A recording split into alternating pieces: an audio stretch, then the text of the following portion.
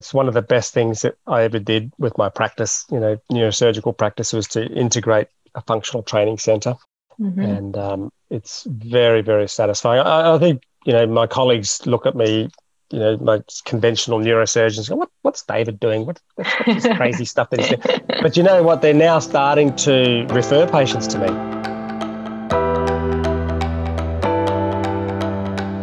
Hello, and welcome to Pursuing Health.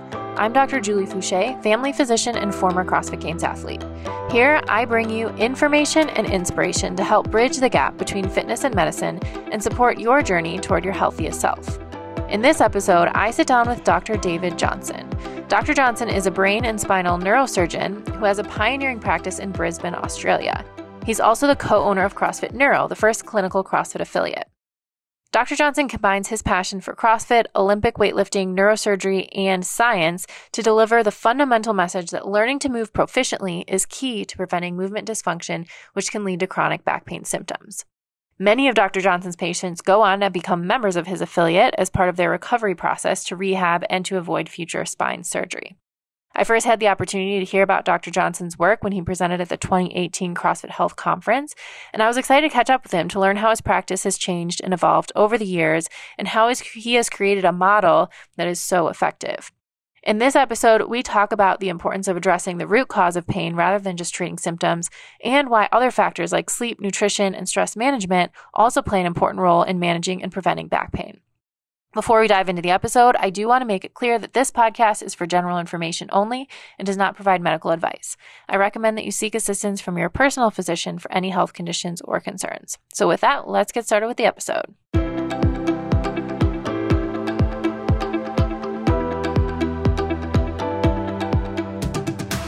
Welcome, Dr. David Johnson. I'm so excited to have you here on the Pursuing Health podcast. And, I think the first time I heard you talk about everything that you're working on was at the CrossFit Health Conference a few years ago. And what you are doing in Australia is extremely innovative and unique in terms of taking care of patients especially with chronic neck and back pain, and really focusing on getting to the root cause. So I'm excited to hear a lot about what you're working on, but I thought maybe we could start first with just what led you to a career in medicine and then why neurosurgery.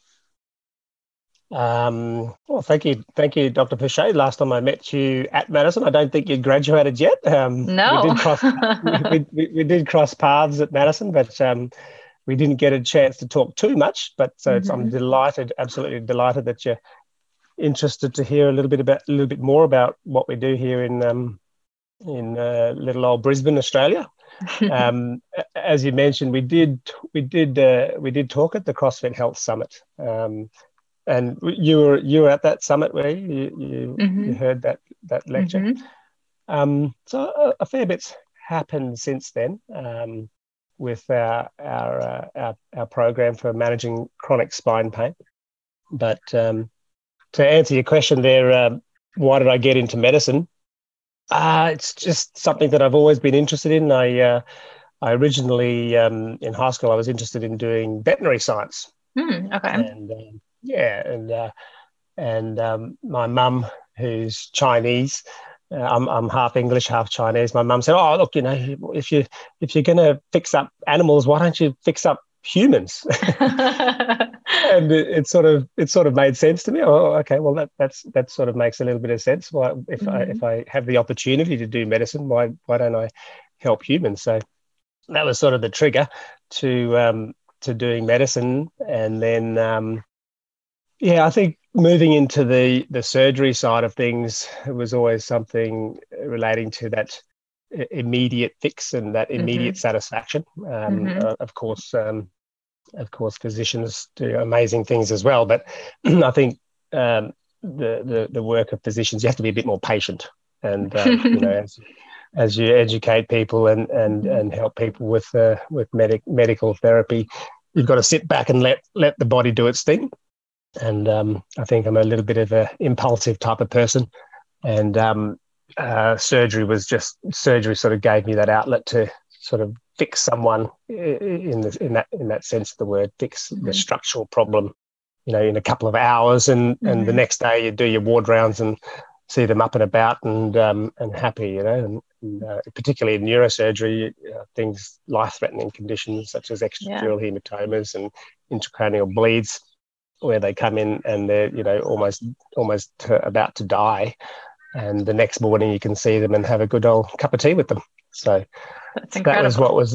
That was what was very appealing about neurosurgery, and then spine surgery was a move not premeditated, but really because it was just such a problem. I would do a neurosurgery clinic, maybe 20 patients in a standard afternoon clinic in the public hospital, and 90% of the workload was neck and back pain. And it's sort of, as I matured as a specialist, I think it just started to dawn on me that the industry as a whole was not doing a very good job with this condition. And then as you move into private practice, there's a lot more accountability for patients when they walk in the door, to provide that service where actually I don't have the opportunity to just say, look, there's nothing I can do for you. You don't need an operation on your spine. But what you do need is this. And the industry didn't really have a standard to sort of redirect people to, because most patients that came to see me, or that still come to see me, will say, I've done everything. I've done the core strengthening. I've done my Pilates. I exercise every day. I do yoga. I'm not overweight. I eat well. All of these things, and I go to a physical therapist twice a week with multitudes of different types of physical therapy, whether that be adjustments or stretching or massage. And I still got pain. And I've still got my pain medication. So I think it really got me thinking and going back to first principles, which is sort of what we learn very early in a scientific career, to focus on first principles and try to make sense of the problem.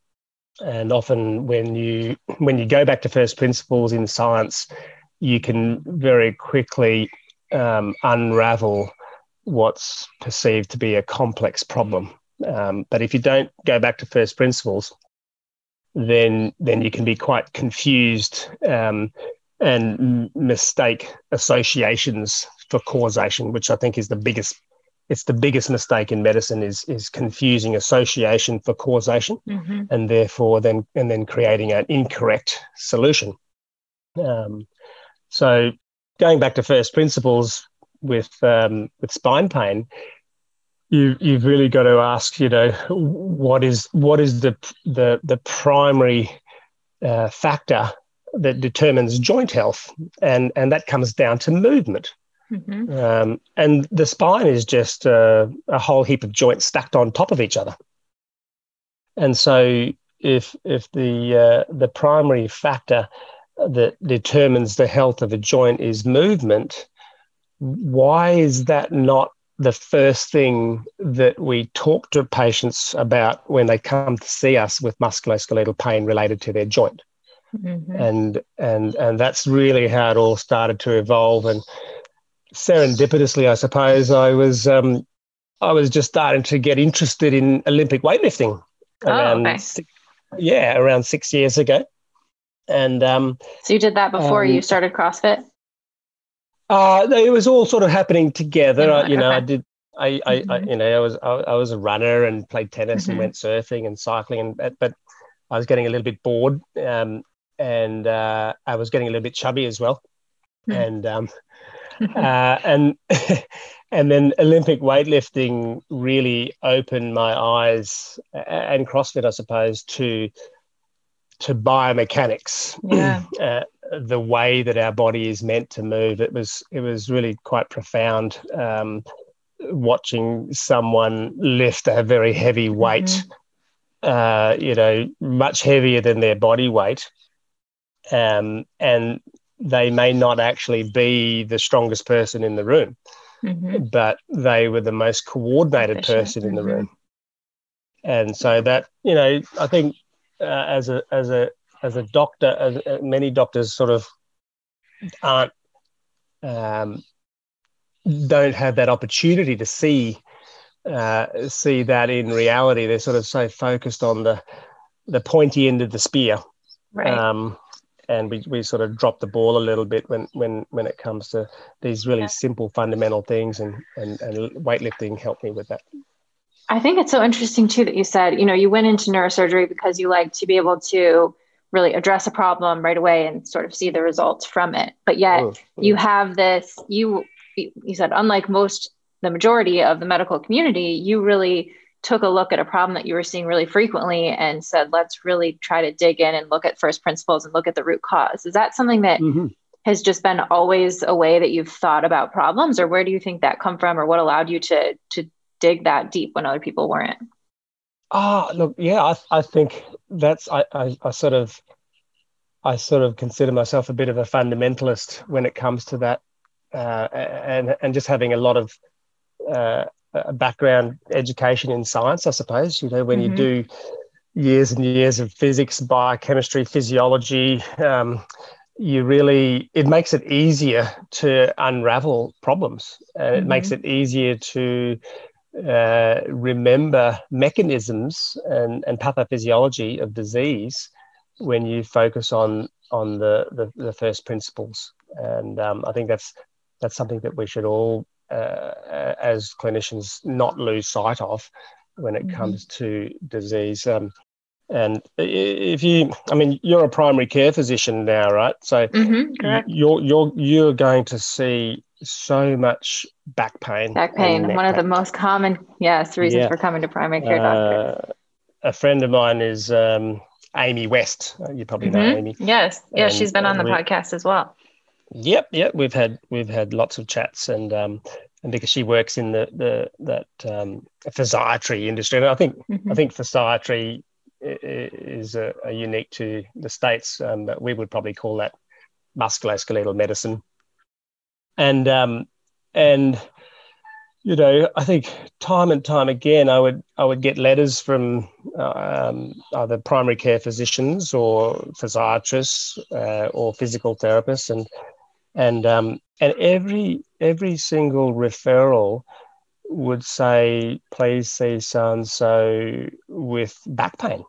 And like when you hear that, it's sort of over and over again, you start to realize that none of these clinicians have identified a disease process that's causing back pain symptoms.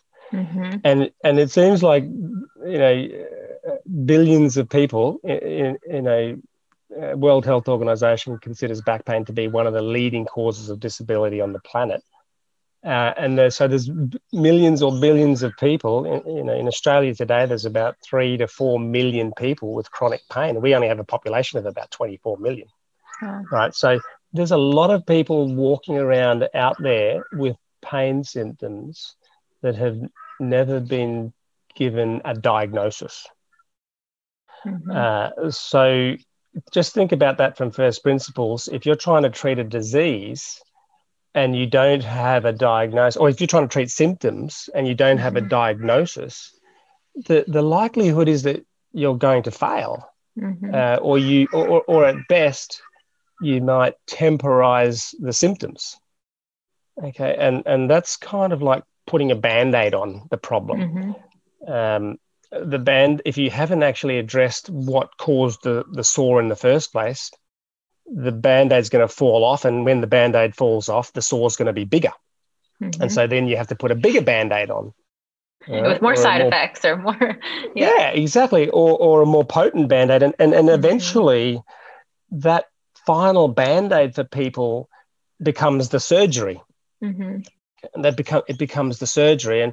And it's a real misconception that people have, that when they get so bad with their symptoms that they need surgery, that they think that this final surgical Band-Aid is going to cure them. And they're so disappointed, and the industry itself doesn't realize that when someone has spine surgery, well, they do realize, but they're sort of not addressing it. They don't realize that when someone has surgery for back pain, it's like flipping a coin. There's a 50-50 chance that you have major spinal surgery that probably costs, 50,000 Australian dollars with bone graft and pedicle screws and fusion devices, huge prosthetic revenue, that there's only a 50-50 chance that it's going to work. And that all comes back down to the fact that it's a Band-Aid that hasn't addressed the underlying reason why someone's in pain in the first place.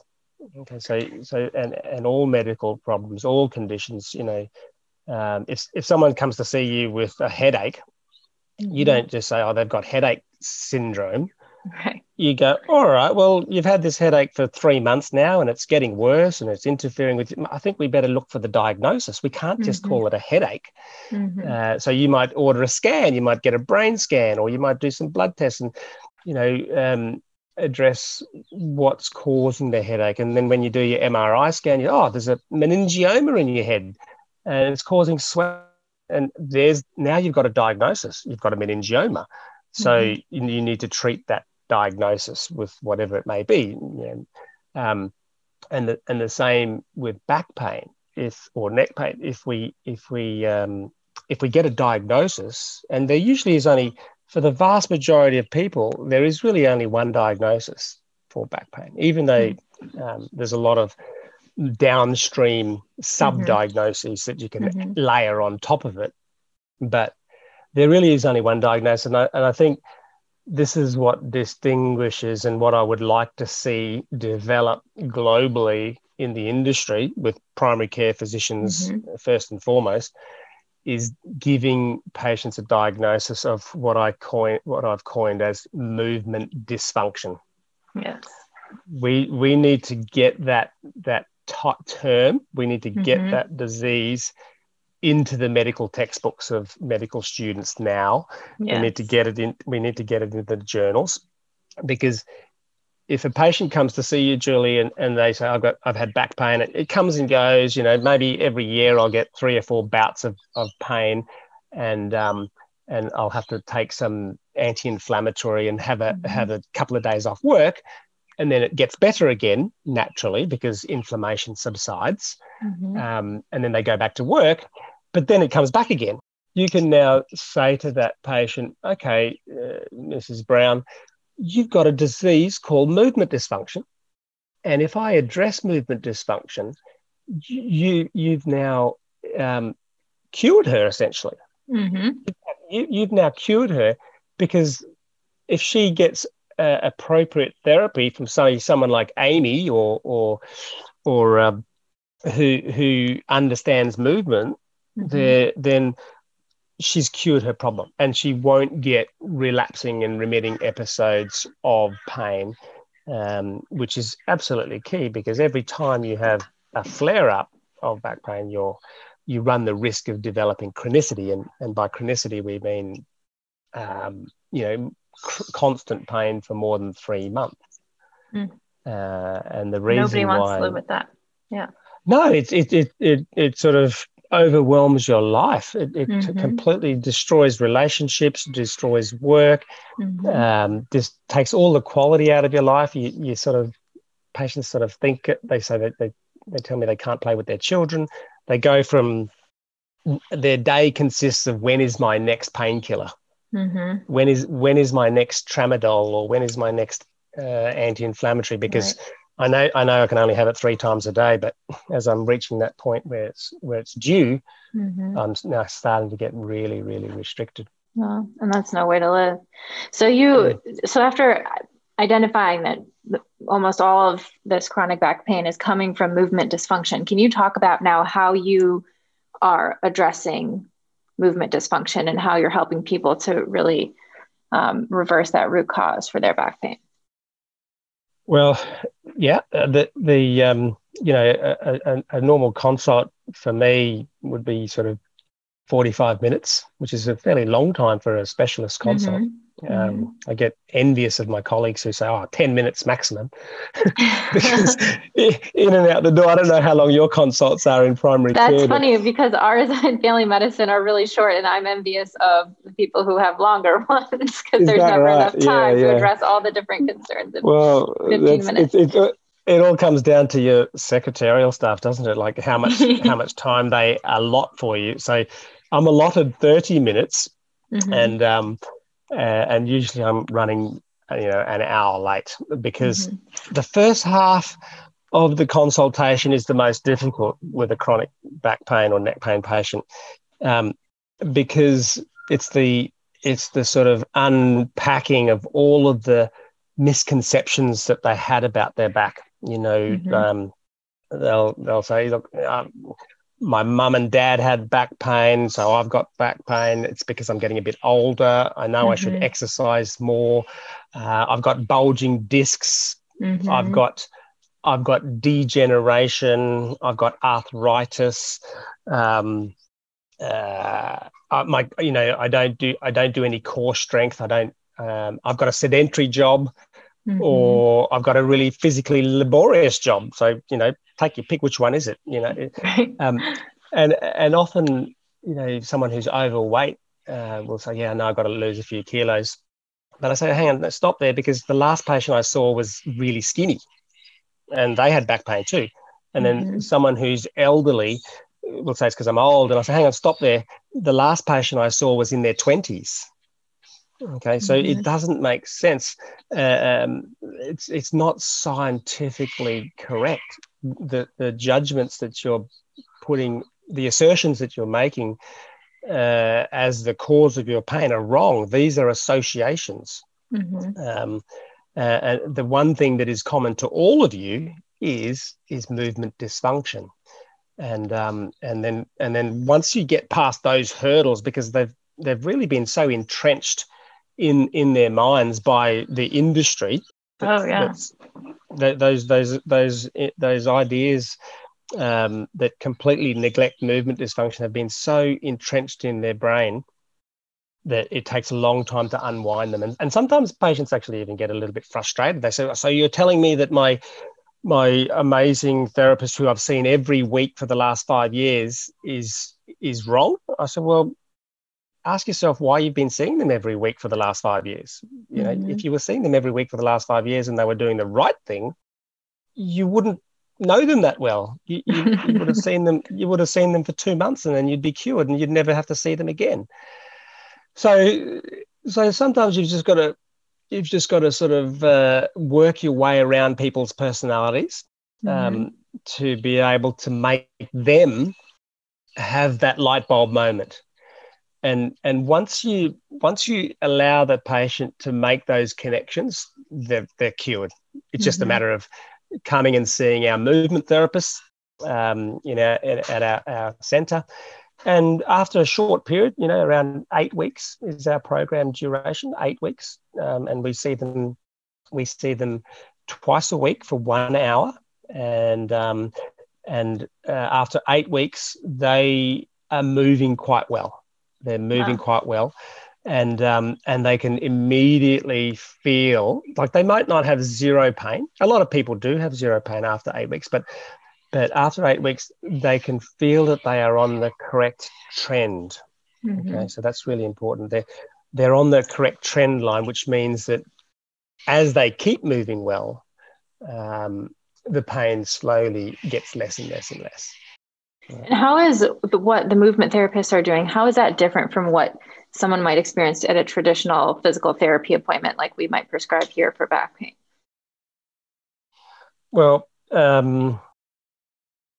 just about every single patient has been to your conventional physiotherapist. Like, when you drive around your local streets and suburbs and town, you will see different studios that focus on back pain and whether it be chiropractic therapy, Pilates, they've all done that. And the one thing that they have never done is been told, it's basically, what is the definition of good movement? So that's a really important thing. If you're going to teach someone how to move well, you have to have a definition of good movement. And if you don't have a definition of good movement, then how can you teach it? And I've given lectures to physical therapists, and I just say at the beginning, put your hand up if you have a definition of good movement. And these people are working in the industry, and not one hand goes up.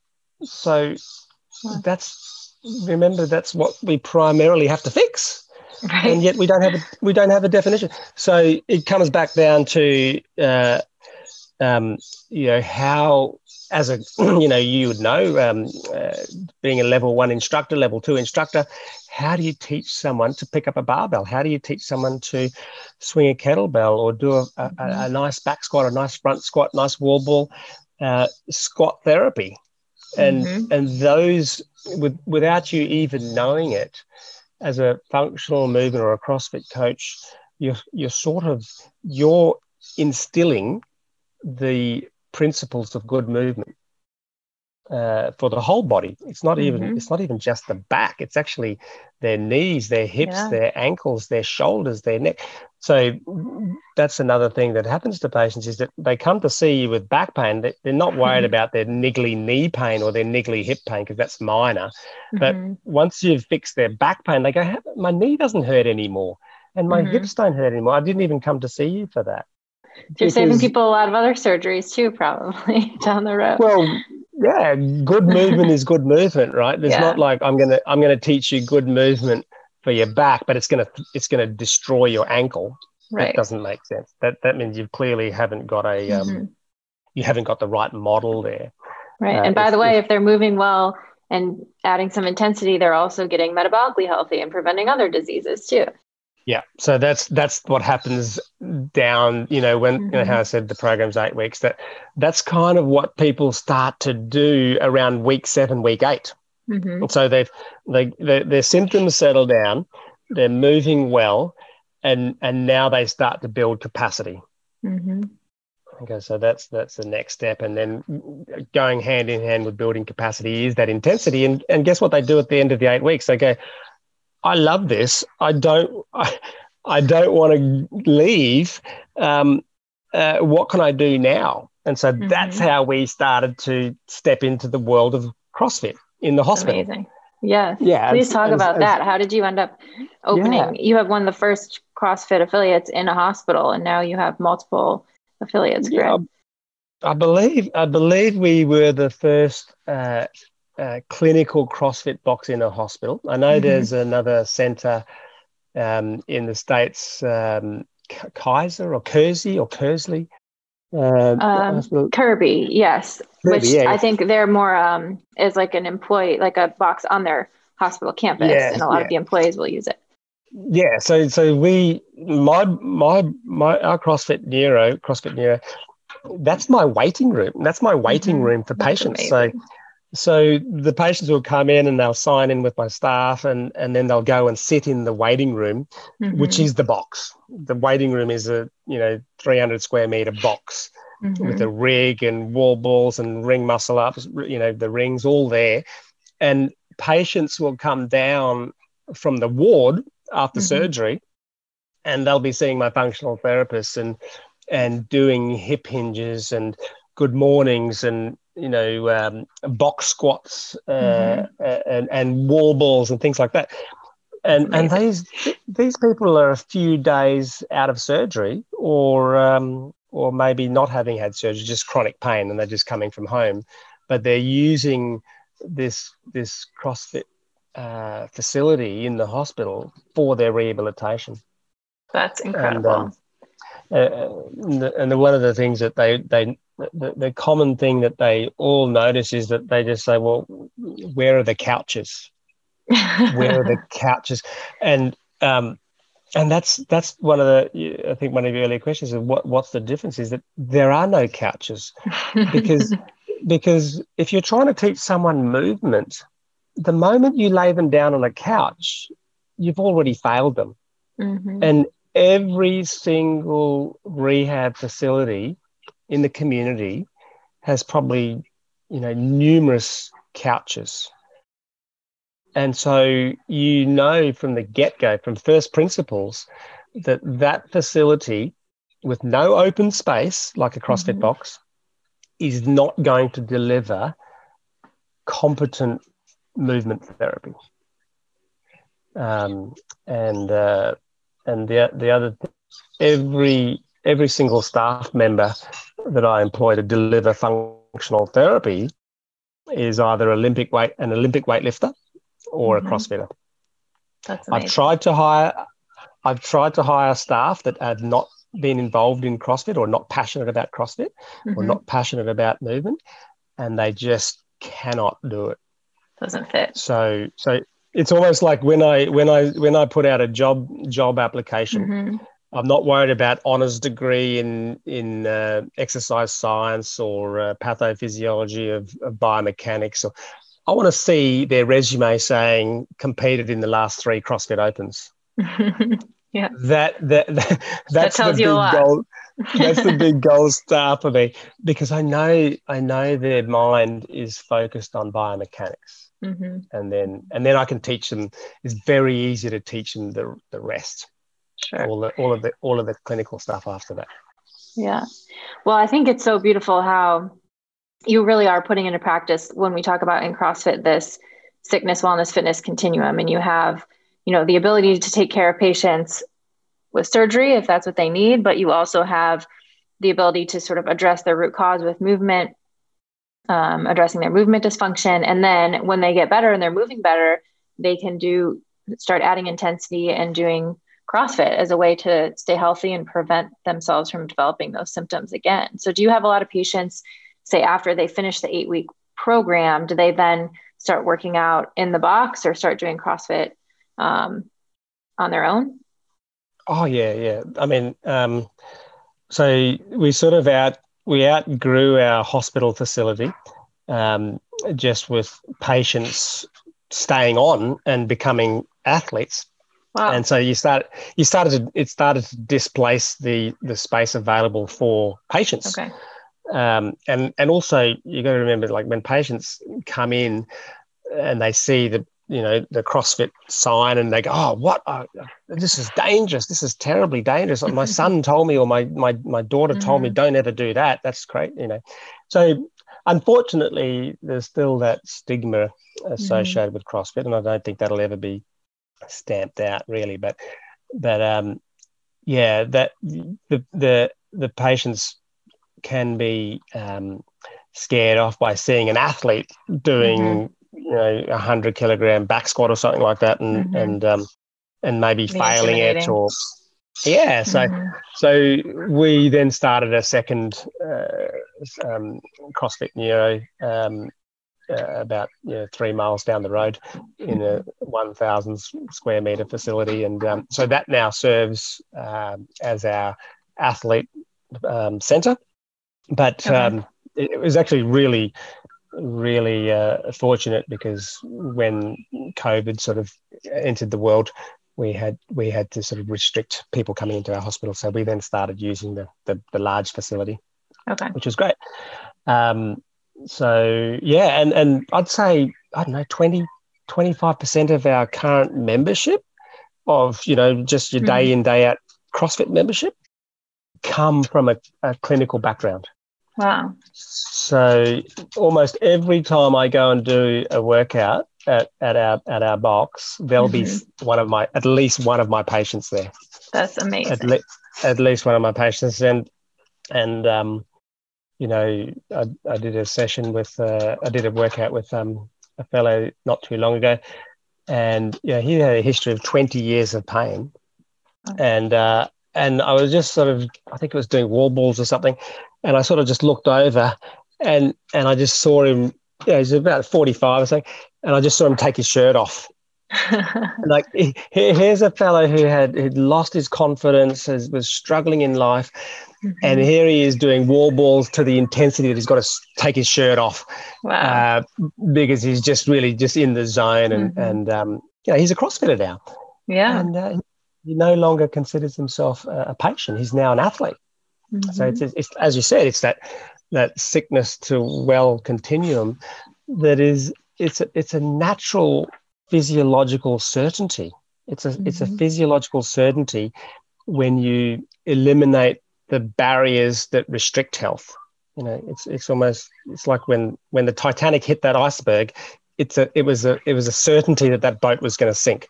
And the same thing with good movement, good nutrition, good sleep, and managing stress. These are what I refer to as the pillars of health, and these are the core values of our box, and medical practice. You give people those 4 pillars of health, and the body just does incredible things. And then you layer on some hard work and consistent training, and then you become a amazing athlete like yourself and stand on the podium 2 times or whatever it is. Yeah, it's amazing what can happen, right? How do you work with your patients on those other factors that are so important, the nutrition and sleep and stress? Well, I network very closely with nutritionists who sort of speak from the same textbook. Yep. Professor Tim Noakes, Jason Fung. These are people that I network with, and Gary Torbs.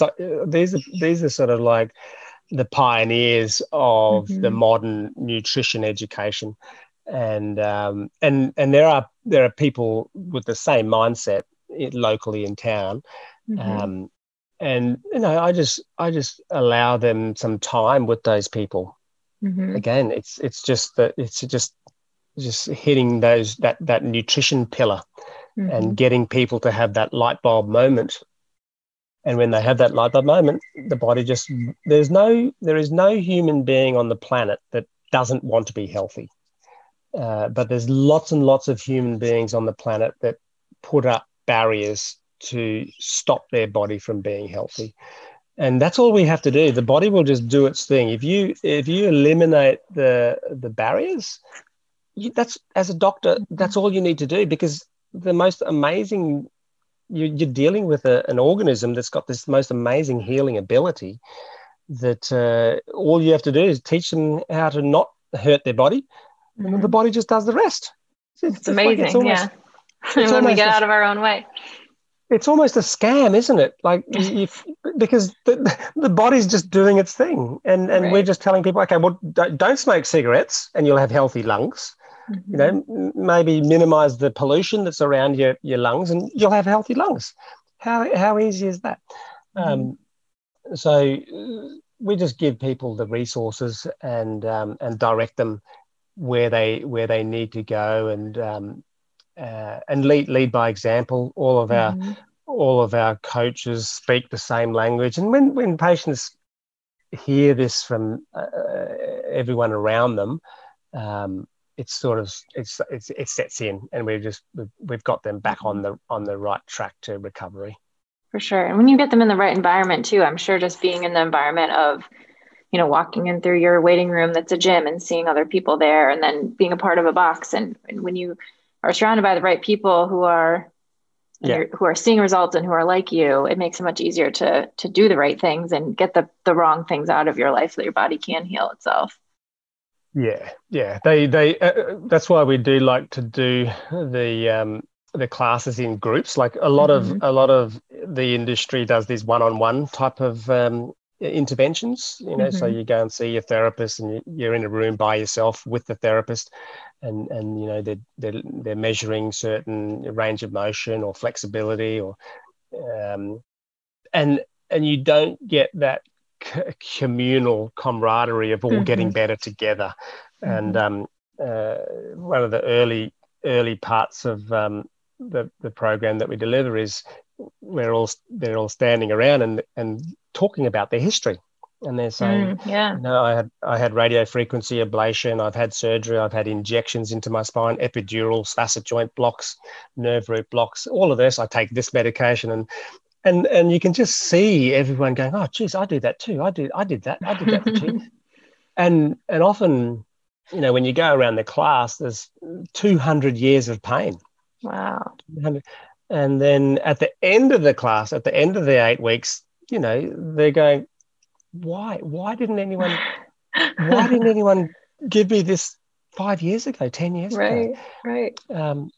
So it's fantastic that there are, people like yourself who are tuned in to preventative medicine and preventative health, because if we get that message out there widely enough, we'll sort of put ourselves out of business.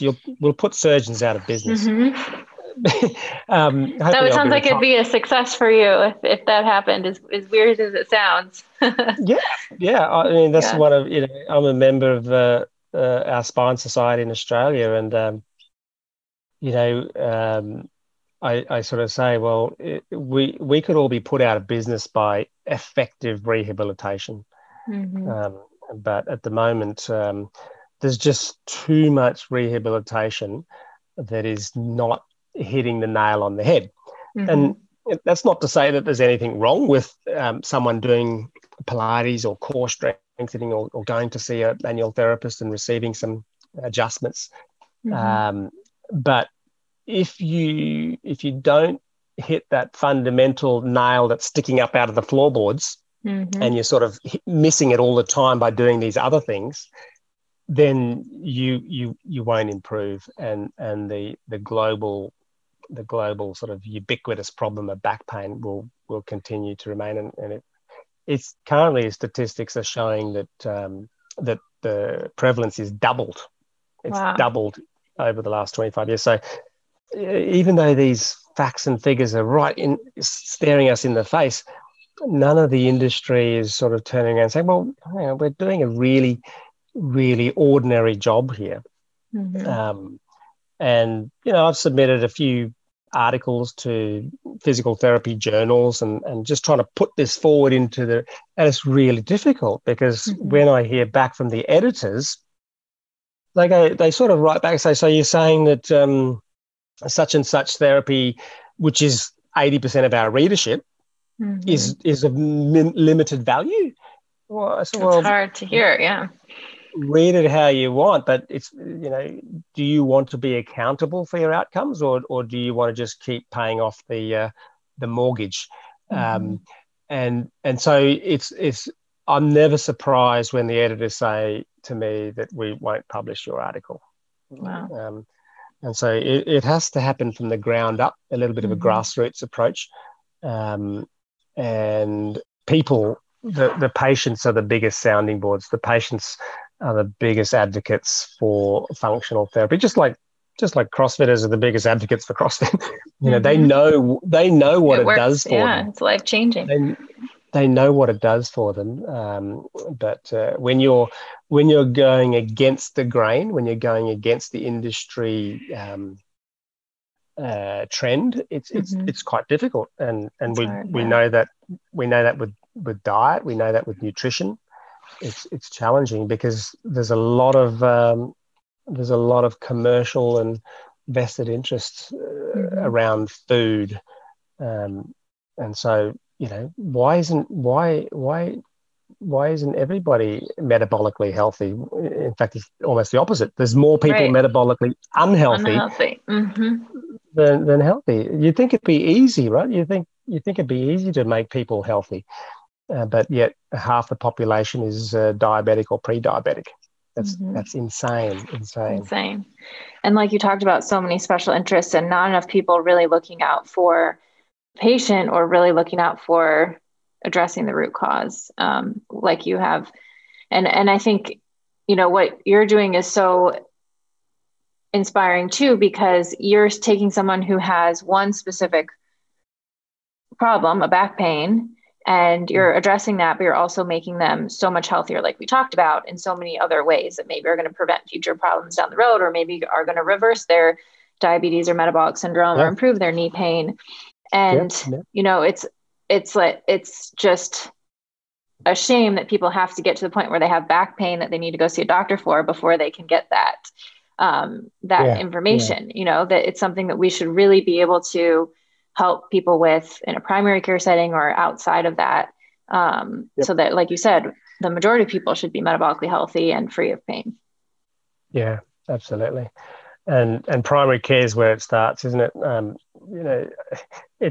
It's unusual that a neurosurgeon has to talk about carbohydrates, right? And I bet there's insulin. very few of you who are doing that regularly. Yeah, there are very, and I have meetings with my hospital executives when I walk through the ward, and I see my patients who are already obese and diabetic being fed chocolate cake. I say, hang on, this is a hospital. You do realize this is a hospital, an institute that should hold up health principles, and this is the diet that you're prescribed, that comes out of the kitchen. There's just some profound block that the world has to health, and it is our responsibility, Julie. It is we're the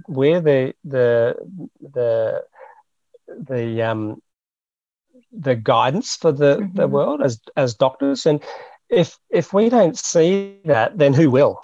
Right. And I think we all need to sort of take a step back as clinicians and go, okay, what are we doing wrong? Rather than say, oh, we're amazing, we can do this high-tech surgery, and we've got chemotherapy, and we've got these new cancer genes and vaccines, and we've got this and that high-tech stuff, right? Let's have a look at what we're doing really badly and say, well, truly, 50% of the world is diabetic or obese. Our report card is very, very poor, and take accountability, because if we don't actually start to do that as clinicians, then we're really not doing a good job. We're just not doing a good job, and this is part of that, is recognizing and taking accountability. So, well, we should be able to do a lot better. So true. But it's almost too simple. Don't you think it's almost too simple? The solutions are too fundamentally simple for people to sort of go, oh, okay, is that all I need to do? Is it? You mean I don't need to have a super expensive, dangerous operation, or I don't need to count calories, or I don't need to have this, meal plan that I've got to adhere to and plug into my mobile phone app every day. No, just eat whole food, real food, and your body will get better. Right. So we love to overcomplicate things. I think as humans, we want to make it more difficult than it has to be, or we want the most cutting edge new thing. When in reality, most of these things are the simple solutions that have been around since the beginning. Yep. The simple solutions. That's it. Keep it simple. And it's there's a principle called Occam's razor principle. Yes. And if you have a very simple solution to a problem, it's highly likely to work. Whereas if you start to have complex algorithms to follow, then it's probably not going to work. So these are tenets of medicine that go back hundreds of years to Hippocrates. One of the Hippocrates scriptures was food is medicine. And if you're talking about pharmaceutics, the safest, best, no side effects pharmaceutics is good food. Good food, that's for sure. And then you can put all that other stuff in the rubbish bin, because you just don't need it. And I see people taking supplements and, I've got to have my extra vitamins and this and that. And I say, well, if you're eating a good diet and you're moving well and you're out in the sunshine, which is what we're supposed to be doing, you don't need any supplements, right? And you're sleeping well. So start with the basics. Start with the basics. Well, you are obviously working on so many exciting things, and there's a lot of work to do, as you alluded to, just to bring this to more people. But what are you most excited about when you wake up in the morning right now? it's always exciting to hear the stories from patients talking about their life transformations like that. That's always exciting to hear, and we get a lot of cards and emails and gratitude. But it's no longer a surprise. It's no longer in the beginning when we started to have this type of core value with our business model.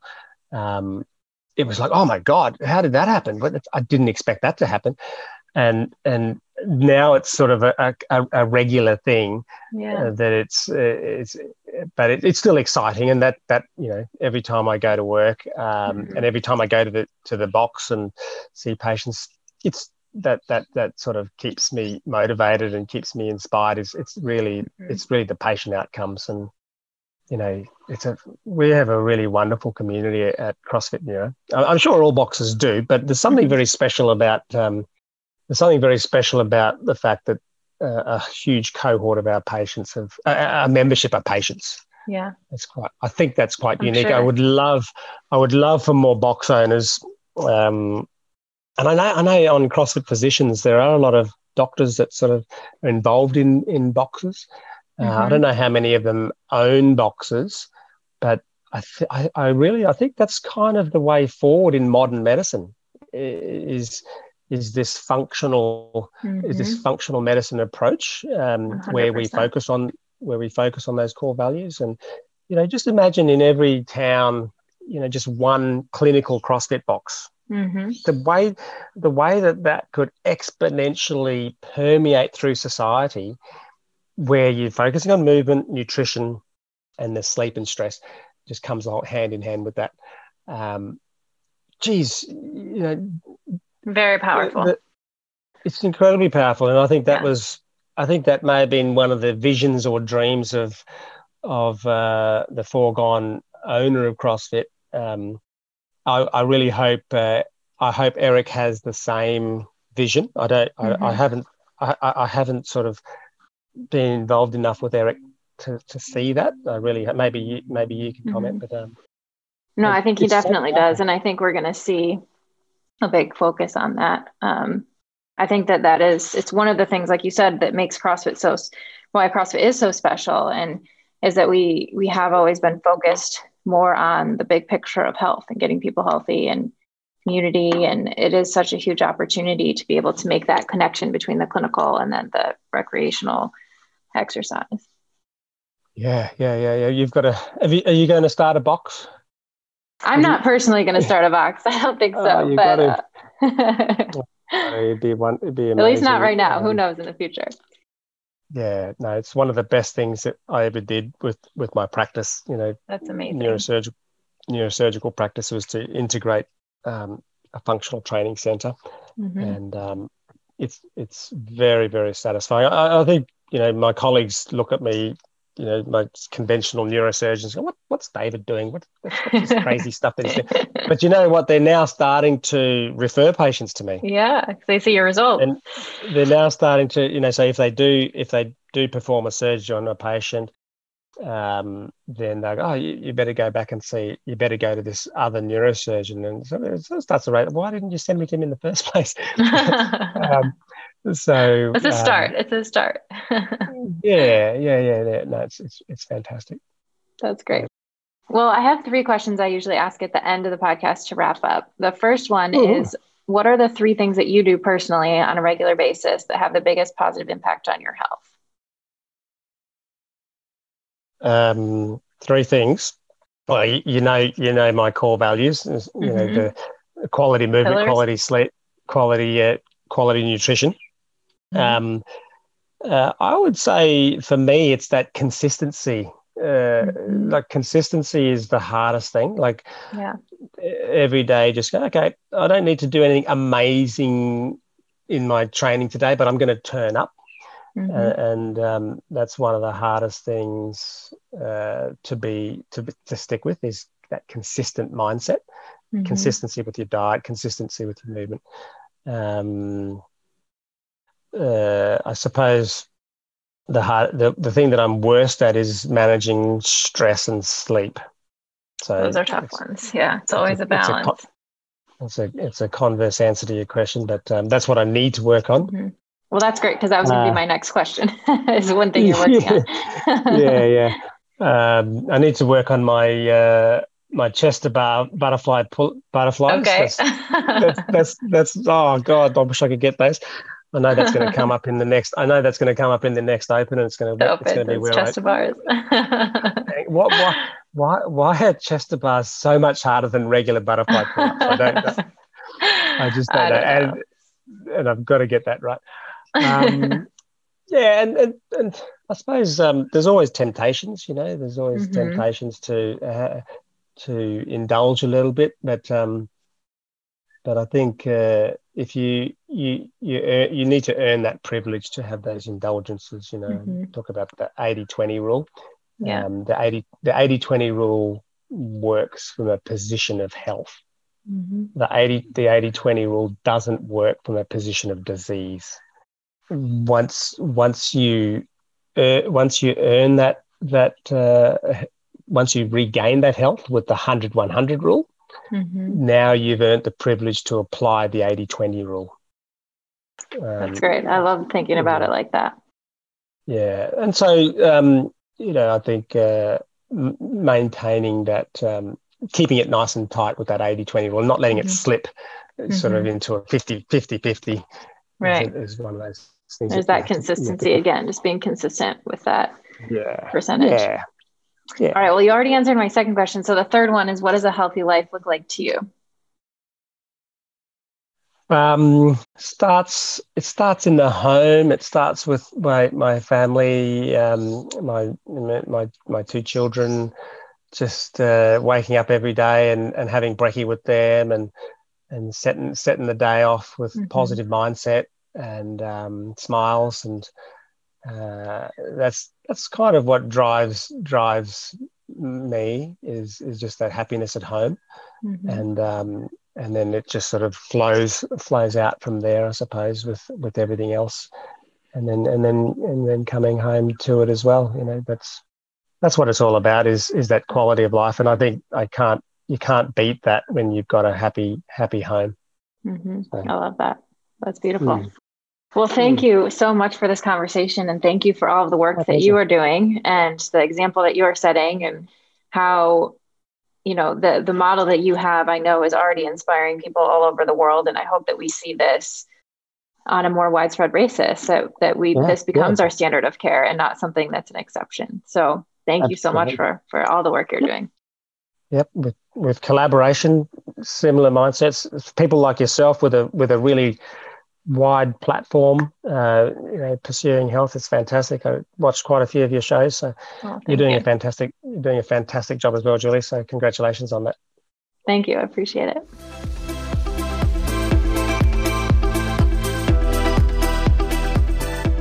Thanks so much for tuning in. If you enjoy listening to the podcast, please consider subscribing and giving it a 5-star rating on iTunes. It really does help to get the word out to more people.